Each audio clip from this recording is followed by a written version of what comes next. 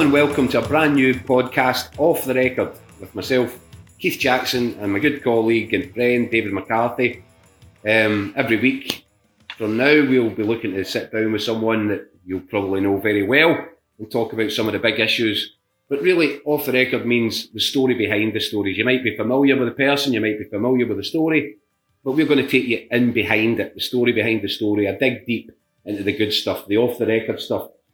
And we thought we'd set ourselves a low bar on our first podcast, so keep the guest to a sort of a decent standard, but nothing too spectacular. Just the 55 caps, just the 7 League Cups, 10 league titles, 6 Scottish Cups, and now the first manager to take Fleetwood Town into the 5th round of the FA Cup in 115 years.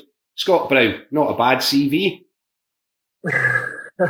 Could always be better, Jackal. Could always be better, pal. Listen, that it was just a couple of nights ago you got that result against Sheffield Wednesday. You must be the absolute cloud nine.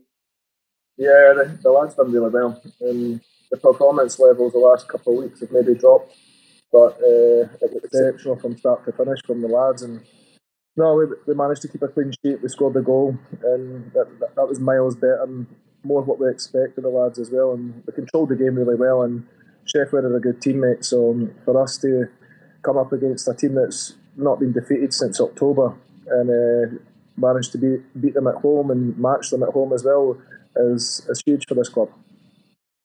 How did that feel in comparison to your kind of success as a player? How different is it when you're a manager and you achieve something like you achieved last night, or the other night, sorry?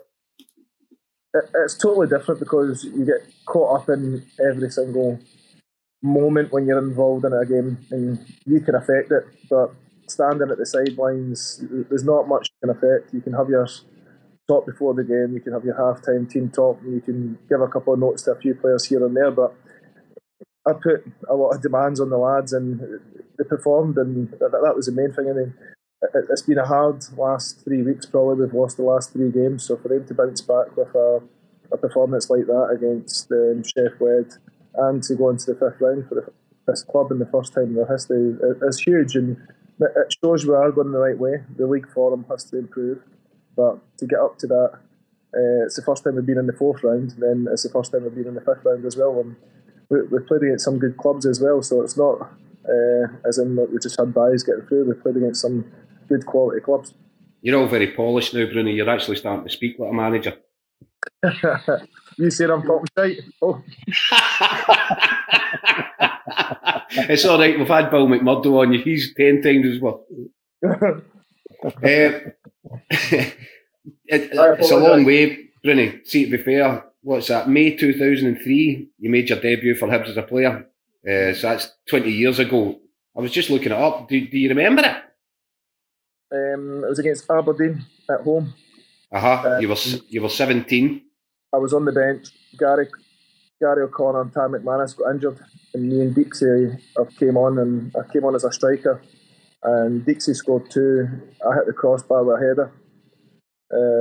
Except for that, I can't remember much else. 3 assists. 3 assists. I got 3 assists. You did, aye. That must have been 3 tackles. That's when I was high up the park, Jackal. Was that the red? That was when I was high up the park. I thought I was a striker at one point in time, but I quickly realised when Bobby says I couldn't score, it was time for me to get back to the park. And was that back in the days of the kind of red Mohican? Were you wearing that at the time, or? No, that was before the red mohawk, Dave. That was way before that. The red mohawk was cup final day, and it was a couple of days beforehand. Bobby Williamson says to us, right, no daft haircuts, lads. So you can imagine being 18-year-old, myself and Kevin Thompson, 2 of us went to hairdressers, and I ended up with a red mohawk, and he ends up with blonde highlights everywhere. So, shall we say, it didn't go down too well. What did he say to you? I wasn't really happy when I walked on the bus sporting this red mohawk, and it didn't help that we got beat as well. So you learn from your mistakes, shall I say, Jackal? And I've made a few. That must have been that must have been a big disappointment? Because I think I'm right in saying, did you not beat Rangers and Celtic on the way to that final, and then you lost it to Livingston? We beat Rangers on penalties. I can't remember the result against Celtic.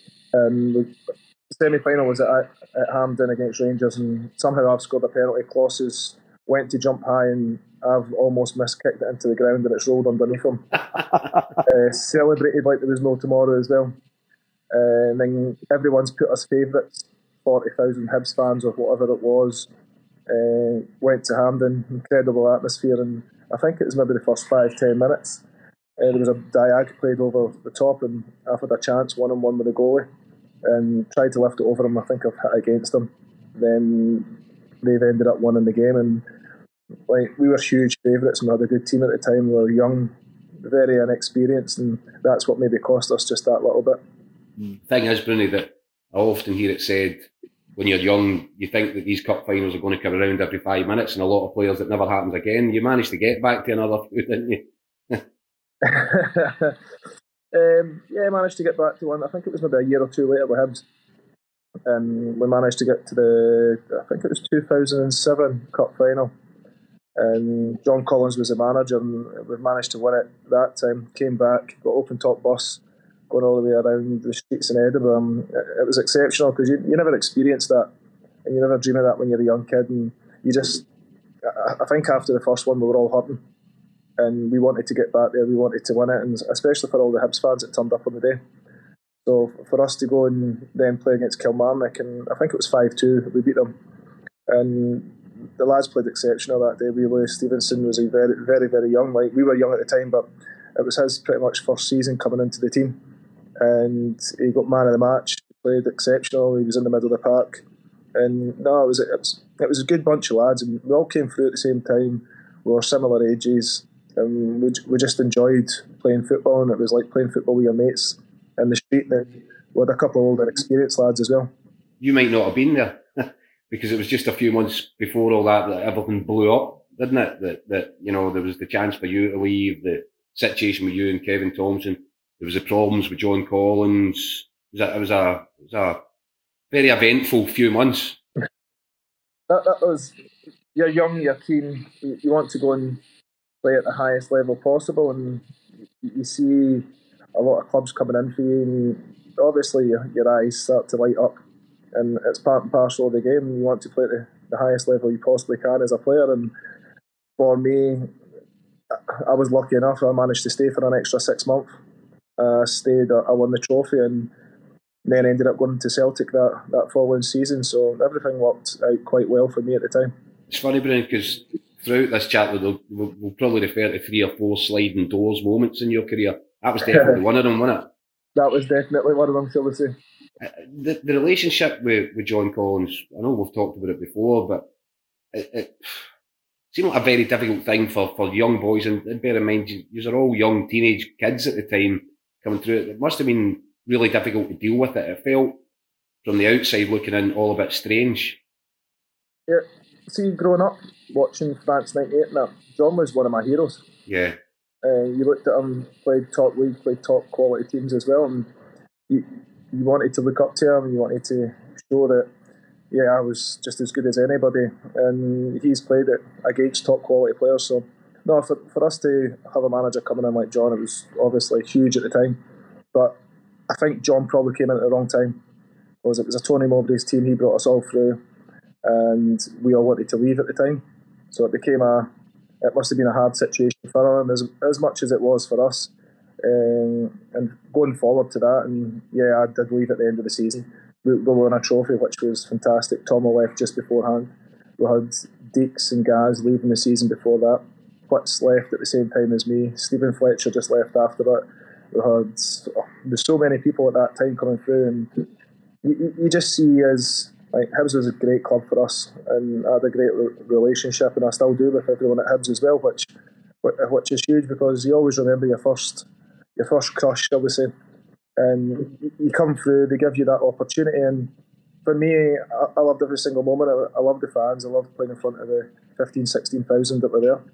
But then I think before you went to, sorry Keith, I was just going to say, before you went to Celtic, you did have the chance to go to Reading, I think, who were an EPL team at the time.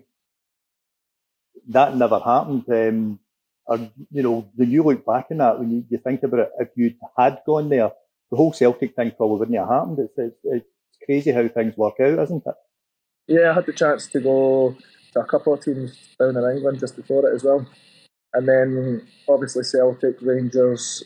I spoke to Gareth Southgate as well.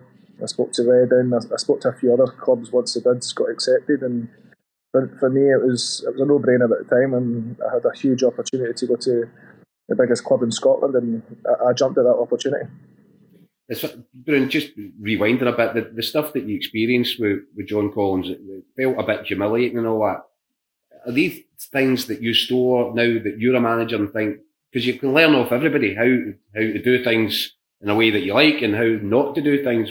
Is that one of these things that sticks with you and think, I'll never put, players in the same sort of situation?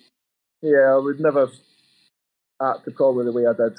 And you grow up, you learn not to kill off boundaries with people. And for me, I never had a grudge with anybody, because for me, going back, John ended up becoming my assistant manager. We got on really well together, and if I seen John now, I'd still speak to him. So the two of us, we never really held a grudge, and I think he probably knew I wanted to leave at the same time, and he wanted to hold the team together as long as he possibly could, which every manager probably would when you see what the young lads were doing at the time.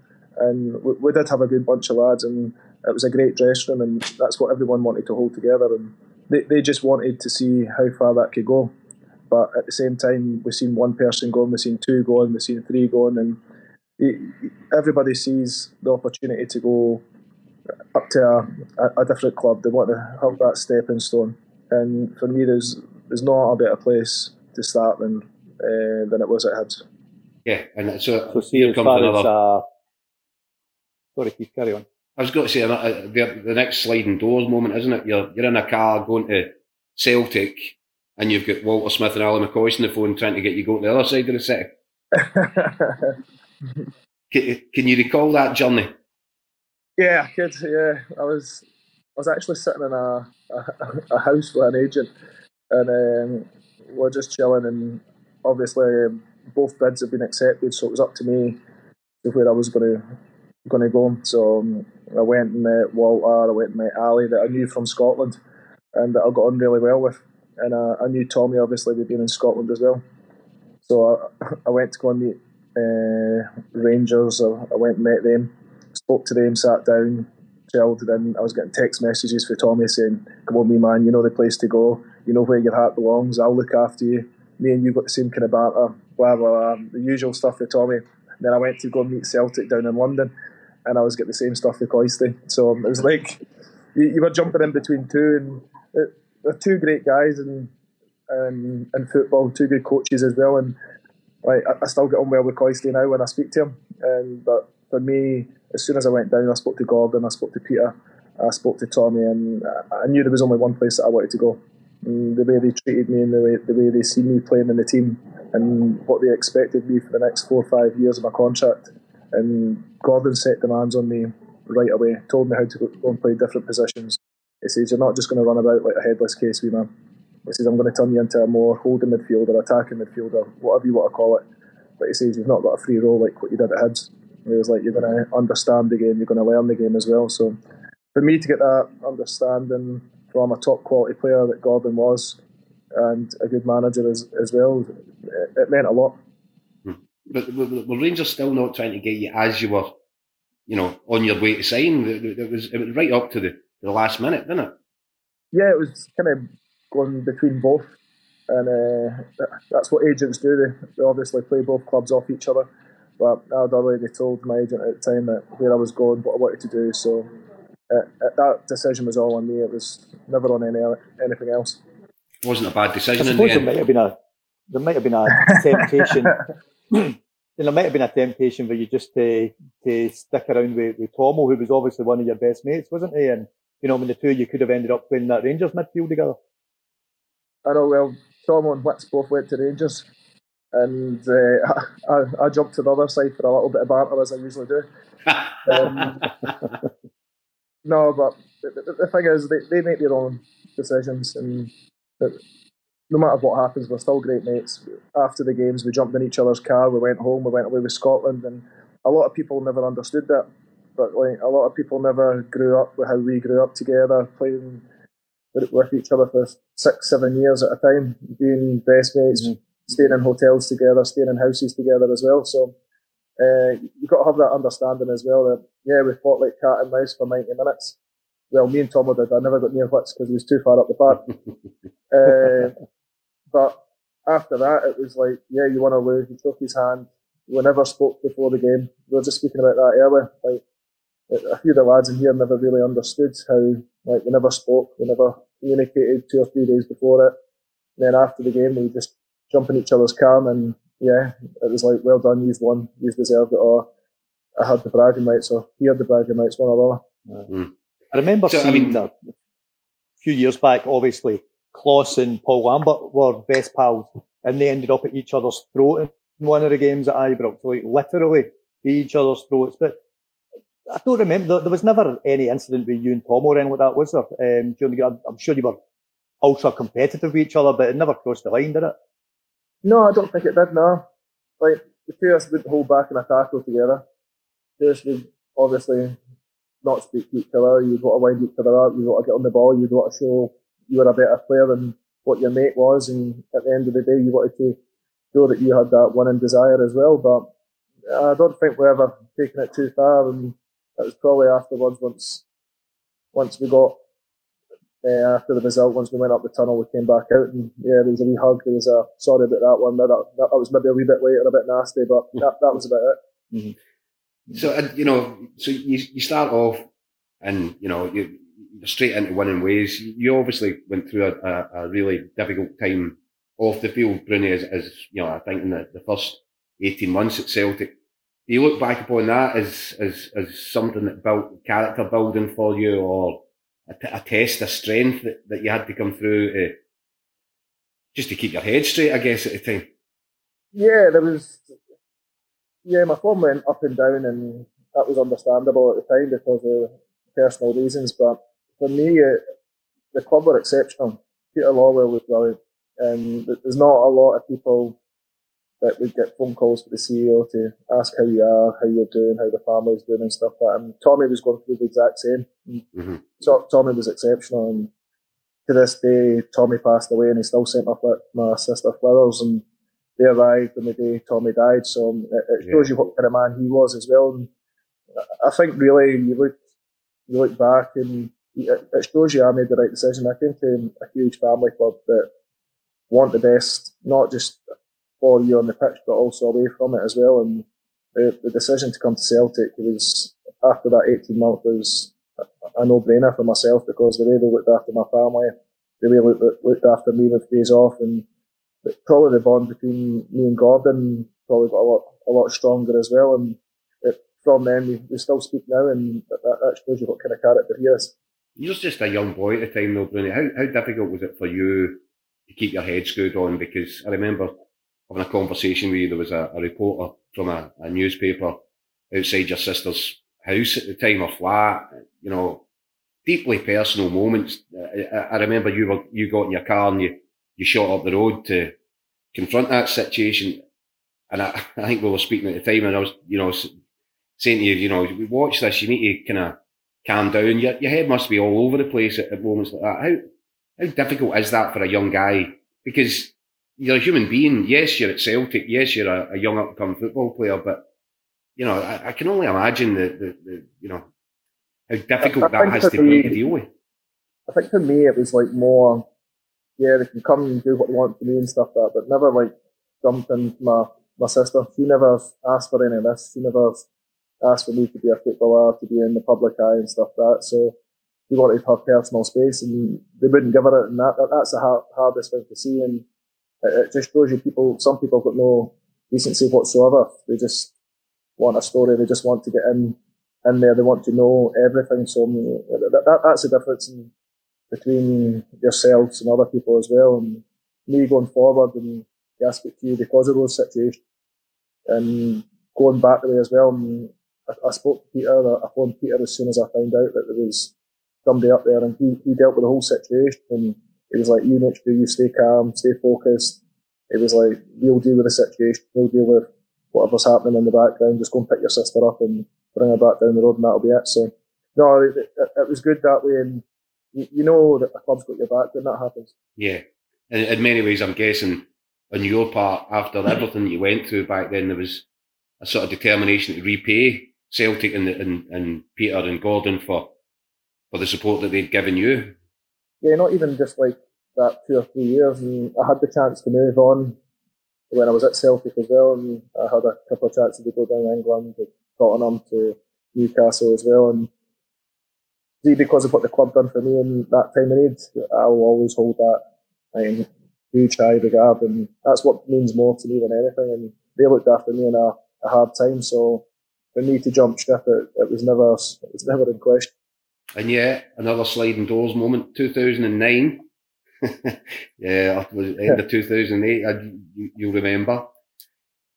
Tony Mowbray's in charge, and just leading it in the build up to Christmas, I think we had a conversation, and you had felt at that point that, you know, Tony Mowbray had told you to find a new club in the January window.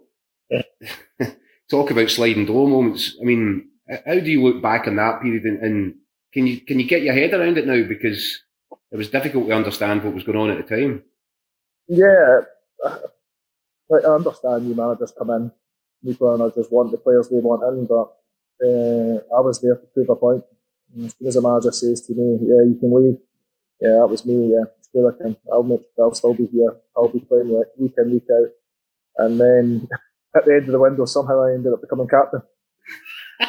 So I don't know how that really works, but it happens, and it's incredible moments like that change, probably because, yeah, I was maybe not playing the best. Peter Grant says he'll drive me anywhere, and that's one thing that I'll never regret. That's for sure. And I stayed. I fought for my place, and I showed everybody that, yeah, I was worthy fighting for my place, and I deserved to be in the starting 11. And I don't remember Tony dropping me that much. No. I came back from injury. I came on, got captaincy, and I played left back. So maybe he didn't fancy me as a centre midfielder, but he thought my energy was great at left back. You know, even more weird the fact that he was your manager at Hibs as you were breaking through as well, and you know, he obviously knew what you could bring to the team, but he still, for some reason, didn't seem to want you to be there. Yeah, as I say, he maybe wanted to bring his own people in that he played with down the road or stuff like that, or he thought he could get better at Celtic, which is fine. It never really bothered me, and like a lot of managers came in and probably didn't fancy me at the time, but I stayed there a lot longer than most managers did, and I stayed there just because of my willingness to work hard and to improve and to learn the way they want to play as well, because my way is not always right. I need to learn how to become a better player for the manager that comes in, do what he wants me to do, and make the team better, and whether it is to make the lads better, to cheer them up, to be a better person in the dressing room, to, if I'm not playing, make sure you're still there supporting the lads, and I would do whatever it had taken just to make the team better. I remember back then when you were trying to get head round everything that was going on, and it did seem that, obviously, I wrote the story at the time that Mowbray had said that you should find a new club in the January. The armband thing at Rugby Park that night, that almost felt as if, because I think the club denied that there was anything really happening, any truth in that story. And it felt to me as if Mowbray was making a point of saying, "I see, none of this was true. I'm even giving him the armband." You didn't even know you were going to get the armband, did you? I think he probably offered it to 10 other people. And I was probably the only one that says aye at the time. But no, it's like small things that I'm like, yeah, I'll be so appreciative to Tony for giving me that armband, whether he wanted to give me it or not. But it gave me the opportunity to maybe grow up a little bit, to become more of a man, to become a proper leader on the park and in the dressing room as well, because everyone knew what I was. I was full of energy, energetic. I was a bit wild in the dressing room, but good batter. But as soon as it came on that white line, as soon as I went over that, I was 100% serious, and I want to win. And no matter what, I always wanted to win, whether it was in training or in games. And it's just inbuilt, and that's what I wanted to do. And yeah, I did get annoyed if I got beat, but I think that's the best part about me, because I never really wanted to get beat. couldn't accept getting beat. And I'm similar as a manager, to be fair. I don't like getting beat as well. And we've just been beat 3 in a row and we managed to bounce back against the top team in the league. So for me, you've got to have those moments that trust our lads now, and it's not always about me now. But that back then it was all about you, and that was the making of you, wasn't it? That was the moment that everything changed that night at Rugby Park. You're given the armband for the first time. I think a few days later it was confirmed that you were going to keep the armband, and then a whole new story is written. I mean, that you go on to become the most successful Celtic captain of all time. It's just an incredible twist in the story, wasn't it? It shows you there's always going to be little speed bumps no matter what. Nobody's career is going to be plain sailing. You can look at the top players in the world as well, and everyone thought Messi was always going to stay at Barcelona, and somehow he ends up leaving the club. And these things happen. You can't write everything in the stars, and you can't always think your first choice on the team sheet. And whether I was or I wasn't, I had to work to earn my place, and I made sure I worked every day. I made sure I was as fit as I possibly could, and if we brought another midfielder in, I would work harder. I would make sure I had more touches of the ball than him. I scored more than him. I won more tackles. My distance was higher in the GPS. I had higher intensity, and I never really gave a manager an excuse to drop me. Was that a direct lesson from that you came so close to leaving Celtic? You were never going to allow that to happen again on your terms. Yeah, 100%. I think the next step was like Lenny coming in. And obviously knowing Lenny from Tony's time being there as well. Lenny comes in and it's a new manager again. And then I've got to start all the way around again. I've got to make sure that I'm ready to go. And I do whatever tactics, whatever shape, style, formation he wants to play, and I back it up to the lads as well. And I just try and help whatever manager comes in just to kind of slowly find his feet as well, because that's a captain's job. You should be trying to help your manager out. You should never really be trying to kill your manager off at every opportunity. And I've learned that. Yeah. See, to fast forward 2011, Ibrox, you've scored the goal, you've turned and you've done the celebration that is now on 1,000, maybe 10,000 t-shirts in front of El Hadj. I've got nothing good for that, by the way. You should have been getting royalties for that. That's what you should have been getting. But that, I mean, I take it was a completely and utterly spur of the moment thing, because the two of you were probably having a ding dong right through the game. But have you been surprised at how iconic that image became? I think it was more shock for the Celtic fans that I actually scored with my left foot. It was nothing to do with the celebration. They couldn't believe it either. But us going down to 10 men, and I think it was more Willow going up the park and crossing it to a teammate, and then me scoring. That was definitely the shock that they had. Two mad things. Yeah, so Willow overlapped me. That never really happened that much. And him getting down the line, he ends up zinging the ball. I think he hits the Rangers player to start with, comes back, and somehow he finds me at the edge of the box. And I've managed to flip it in past Griggsy far away corner. And it's not often my left foot really works, but it did that day. And that guy was just standing in front of me at the right time, so it couldn't have worked any better. But still devastated. I've not ran, I've not taken my top off. I've just stood and put my arms up and I got a yellow. That's bad refereeing, that, by the way. You got a yellow card, guy. That's good. But I remember coming down because you joined Scotland after that game. There was the Scotland squad was getting together. And I drove down to see you, and you gave us a great line, did a wee interview with you in the car. I think it was the quote was, "It's the best booking I've had in my life." To be fair, it was. I've had a few of them now. But you then, that sort of a spiky rivalry that you had with Diouf, it didn't last too long, obviously, but it was fun while it lasted. In the later years at Celtic, you had the same sort of thing going on with Morelos. It was similar. To be fair, I won that one as well. No, I like to try and pick and choose my battles quite well, and Morelos is a good player, and so was Diouf.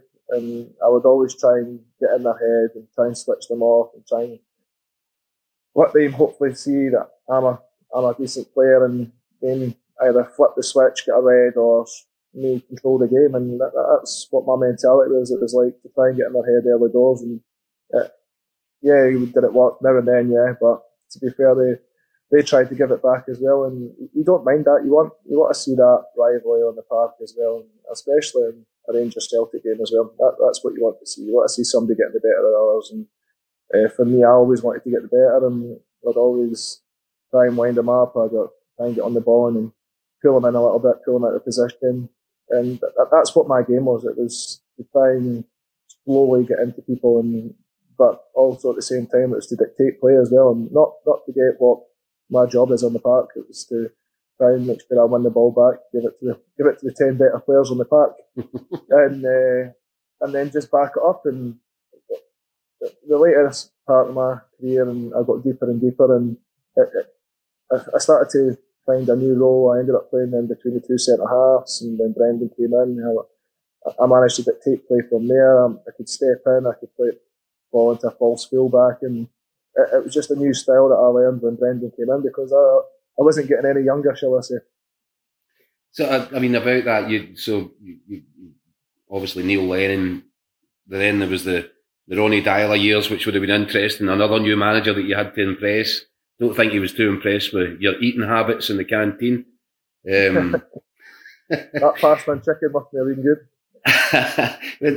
Did he not ban tomato ketchup and all that? Was that not one of the things?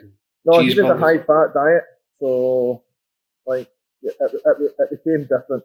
So like pastas and chickens and all that before games, and he believed that you could, him and his coach staff at the time, who he brought in, believed that you could have this high-fat diet and you can still maintain for 90 minutes, but for us, we kind of died to death after 70 minutes, and if the game wasn't wrapped up 2 or 3-0, then we struggled, and I think that was due to us not having the energy in our bodies, as in the carbs lying there, having pastas and stuff like that. So that was kind of hard to take, but like you try and go in with the manager and try and follow the way he wants to go, and did I try and help him out as much as I possibly could? Yeah. Did it probably benefit me? Probably not. So I ended up getting more injuries then than probably what I ever have. So, Scott, at that time, during Dyler's time and whatnot, that Rangers were out of the top league for, like, as we all know, 3 or 4 years. In a way, did you miss that? Did you miss the intensity of that rivalry when it wasn't there? Yeah, 100%. You miss playing against them, and you miss like coming up against players that think they can win the league. And did I enjoy seeing them go down? Yeah, I did, of course I did. But at the same time, you didn't want to see them go down for that long. You wanted them to come back up. But for me, you could only play the team in front of us, and Aberdeen were the next best team, and they gave us a run for our money some seasons as well. And Aberdeen had a good team underneath Derek as well, and they were solid. They were hard to beat. They had people like Johnny, they had Kenny, they had Graham Shinney, they had Ash Taylor playing as well, Joe Lewis in goals. So yeah, they had a good team at the time. So you never get bored of cheating on winning, obviously. Didn't matter. You can never get too bored of that. That's one good thing. Then I think the introduction of Brendan Rodgers lights another fire under you, doesn't it? That's another fresh start for you, another manager to impress, and I think everyone seemed to go at a different level at that point. Bruno, am I right? Yeah, Brendan was huge on body parts and showing that you looked well, but also you can maintain for 90 minutes. The training changed hugely, and the tempo went up the way. The quality that he was bringing in went up the way as well. And when I first met Brendan, it was down in his house, and he asked me how long I think I could play for, and I was just coming back from about maybe a couple of hamstring injuries, or I think it was a hamstring and an ankle injury, and I was like, if I get another 2 good years, Gaff, I'll be extremely happy. And I was 30 at the time. I was thinking, if I get to 30. And he was like, look, I know you're a runner, I know you're fit, but just make sure that you come in, you want to dictate play. And the way Brendan started setting up and his tactics and his philosophy of football was a delight. It was great for me as well, because the pivot in the middle of the park dictated play. It dictated how the team moved, how the team flowed together, and how I held the team together as well at times. So it was good for me to see different insights from different managers throughout my whole career. And you pick and choose a lot from every single one of them. And even Ronnie, even Tony, even John back in the day, you pick everybody's brains, and you try and, like, I wrote everything down from when I was playing, as in training sessions under John, under Bobby Williamson and stuff like that. So you always try and learn as much as you possibly can, and I hope in my time here I can keep learning as well. And you never know, maybe in a couple of years' time, a few of the lads maybe learned a good training session, or at least a few Scottish phrases anyway from You see, that's funny because there's, you sometimes, I think, played up to the perception that you were this daft boy, but you clearly might have been saying that to the world, that, I'm just a dafty that has a great time in the dressing room. But if you could be whoever you want for 90 minutes when you go on that field. And exactly. No, absolutely. But what I mean is that, but away from that, though, you're obviously studying the game, you're studying your manager's techniques, you're making notes. So you've been building up to this moment as a manager the first time for how long? Maybe 10 years, 15 years? I always knew I wanted to stay into football, and for me to stay in football, you have to go and try and learn it as much as you possibly can. And for me, having a career at Celtic and Hibs and Aberdeen, you've got to learn from these managers. And if I was just sitting there and not taking anything in, turning up to training, and then just walking away thinking, yeah, I didn't enjoy that, or I enjoyed that. You've got to, like, there's things that probably any manager done that I maybe didn't enjoy, but I thought that was effective at the time. That worked. Then we'd work on shape, we'd work on structure of the team, and you'd be like, right, now I see how that works. Then I'm still trying to tell these lads now what I've learned from maybe Lenny at the time, or Gordon at the time, or Brendan, and working in it in my way. And it's not exactly the exact same way as they would maybe run it, but there's a small percentage that they've helped me, and then I could put my own spin to it as well. The thing is, Bruni, the transition from Ronnie Dyler, which from the outside looking in seemed to be all a bit chaotic, right?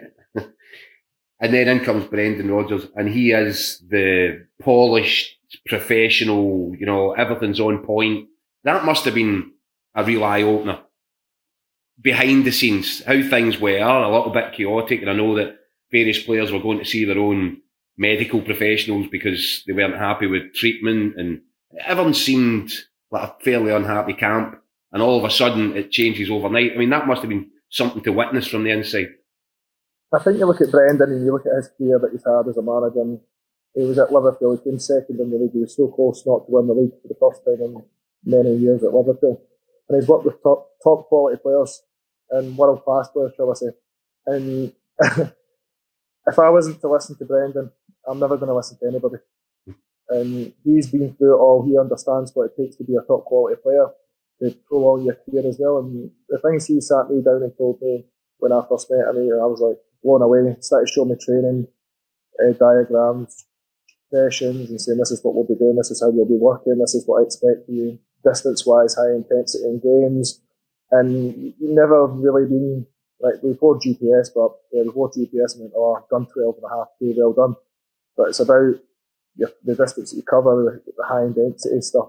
And also the shape, the team was huge, and it wasn't you just go chasing the ball, and it's a structure behind the ball as well, and working teams in. And you've got to learn that from top managers, because he was at Swansea, done a fantastic job.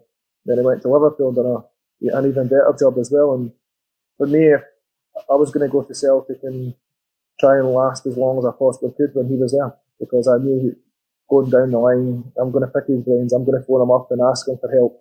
And I've done that, and I think that's my first job, and I'm not ashamed to ask that. But yeah, I spoke to Lenny, I spoke to Gordon, I spoke to Brendan, and it's a big step for me going from not playing football straight into, from playing football going straight into managing, and only having 4 or 5 months out of it as well. So these guys were all helping you prepare, and help you through this FA Cup run as well. Have you been picking their brains throughout it? To be fair, I picked Brendan's brains a lot. I'm always chatting to Lenny as well, and I've spoken to Gordon quite a lot too. So no, it's small like things that they might help me with that I maybe don't see or I maybe don't think of as well. And I've got a good coaching staff here as well. That Baz has been here for a long time. We've got a great goalkeeping coach as well. I've got Wits here, so for me, 4 of us are looking at 4 different angles, so that kind of helps. And it's not always, I'm not always going to say I'm right, but at the end of the day, I've got the last decision. Were you frustrated at Aberdeen that you never get a chance really to dip your toe properly into the coaching side? Or I know you were assistant manager on that, but you know all that happened, and well, fairly abruptly, you suddenly you weren't there. Was that a frustration for you? Yeah, and I went to Aberdeen to learn as well, and he just being in that room every day with Glassy and Alan and Henry. It was good. It was a great learning curve for me because you understand what the work is, what the hours is, and it's not turning up at 9:30 in the morning and leaving at 12:30 and thinking, what a day that's been. And the lads are in it 7:30 in the morning, they're not leaving till 6 o'clock at night, watching games, watching videos, setting up training sessions and that. And yeah, I thought I could set up a training session and I would just write it down, but then you've got to start thinking, that's the first phase. How does the second phase go on to this? And how's your third phase come into it? And then you've got to decide on how you're going to take the session, what part of the session you're going to take, how you're going to work on the field defence, what the purpose of the session is as well. So you've got to start properly thinking into detail as well. And to be fair on myself and Stephen and Baz, and we all take responsibility, we all dive in and we all take part of the session as well, and we all have an input in that session too. Do you look back with any regret, Bruni, on making that decision? So obviously, where are we now?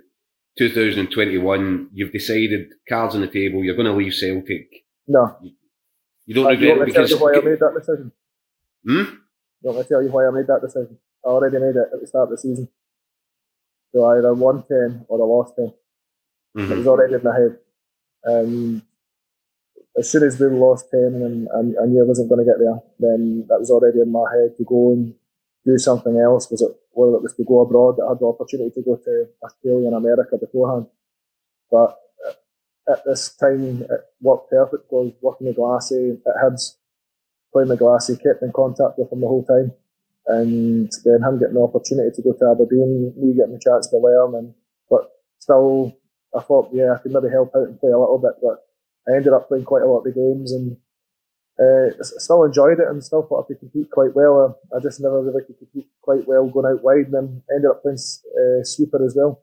So it was good, and I started to enjoy football again, which was a good thing after obviously losing the 10. Mm-hmm. The reason I say how regret tough is... was that last season? Yeah, it was always going to be tough. No fans. That's probably the hardest thing about football at that time. And you were in about 3-5 different dressing rooms, and you didn't know when football was going to start again. You had to train in 1s and 2s, and that was, as a football player, the whole part of the football experience is to be in a dressing room with teammates, to get to know your teammates, and you knew teammates that you were bringing in. They were in different dressing rooms. You never really spoke to them. You went out in training ground, and they were training over on one side, doing 2v2s, we were having to go over on our side with 2v2s, and then once we did come together, it was like 3 months down the line, and we hardly properly spoke, which was always going to be a hard thing. And then absolutely playing games. Mad, isn't it? It's absolutely mad. Playing games, but somehow in the games we're allowed to put 12 people in a dressing room at a time, which was wild. But they're playing games in empty stadiums as well, Bruni. You know, it's the empty stadiums. I guess what you're saying is when you went back to Aberdeen, everything started to feel at least a little bit more normal again, because that must have been like a really surreal. It was surreal for everybody, but... Yeah, and I signed for Celtic to play in front of 60,000 fans, to have that experience, to thrive off as well, and I enjoyed playing in front of the fans. I enjoyed being the partner in villain. I enjoyed having them having my back. And even when we went away from home, we had more fans than most. So when you go from playing in front of 60,000 to playing in front of 2 stewards that are standing behind each goal, it's like you might as well play down the Sunday League game with your mates. And the intensity drops, and it dropped throughout, even watching the Premier League and watching Champions League games and stuff like that. It all dropped the intensity because the fans back you, they push you on, they spur you on, and that was one thing. You can't have a huge stadium and no fans, and the fans make the game, and they're the ones that, as I say, they spur us on. They make the environment, and they make it that hard place to go. How was it for you the first time that you had to go and play against Celtic, having experienced everything that you've experienced there, and as you said, being adored by those 60,000 fans. What was that like? It was weird. There was a new manager in place anyway, so I didn't know the manager at the time. Obviously, still knew most of the lads, but no, it was definitely weird. And the worst thing was walking into Celtic Park, knowing everyone's names, speaking to them all, and like trying to chat away, saying, "Oh, I've not seen you in about 6 months." Then having to go into the change rooms and taking a right instead of taking a left was a killer. And then walking down the tunnel and then going right instead of going left as well was another killer as well. I've never really warmed up on that side of the park for 15 years, so it was hard to take. But no, it was my decision at the end of the day. Celtic did offer me another contract, but as I say, I don't think it's quite right me just staying there because of what I've done in the past. There's a reason it's in the past. It's because I'm a has-been now, and I don't like to dwell on what I've done. Not one for that. I don't keep too many souvenirs.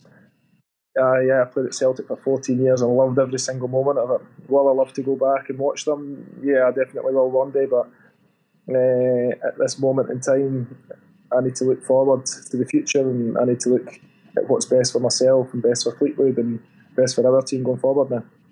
The Never only mind reason about going back to watch them. I mean, I know you're in your first job, you're no that long in your first job, but at some point in the future, would managing Celtic be a career ambition? Or would there be an ambition? It's good to ask you. There's loads of ambitions, but I need to do a good job here before I do anything else. I'm still I'm still a young manager. I need to make sure that I win some games here, or I'll not be managing anyone. Brynny, the one reason that I was asking you if you look back with a little bit of regret about leaving Celtic when you did is with retrospect because of the job that Ange Postecoglou is doing there. I'm just wondering. I can imagine that you would have been buzzing on that. You would have loved, I think, to be around that. So that's the one thing. When I say is there a little bit of regret that you never got to, see that from behind the scenes as well? Because it looks interesting. As him as a manager and his coaching style and his philosophy, yes. But as in, did I know it was my time to leave Celtic? 100%.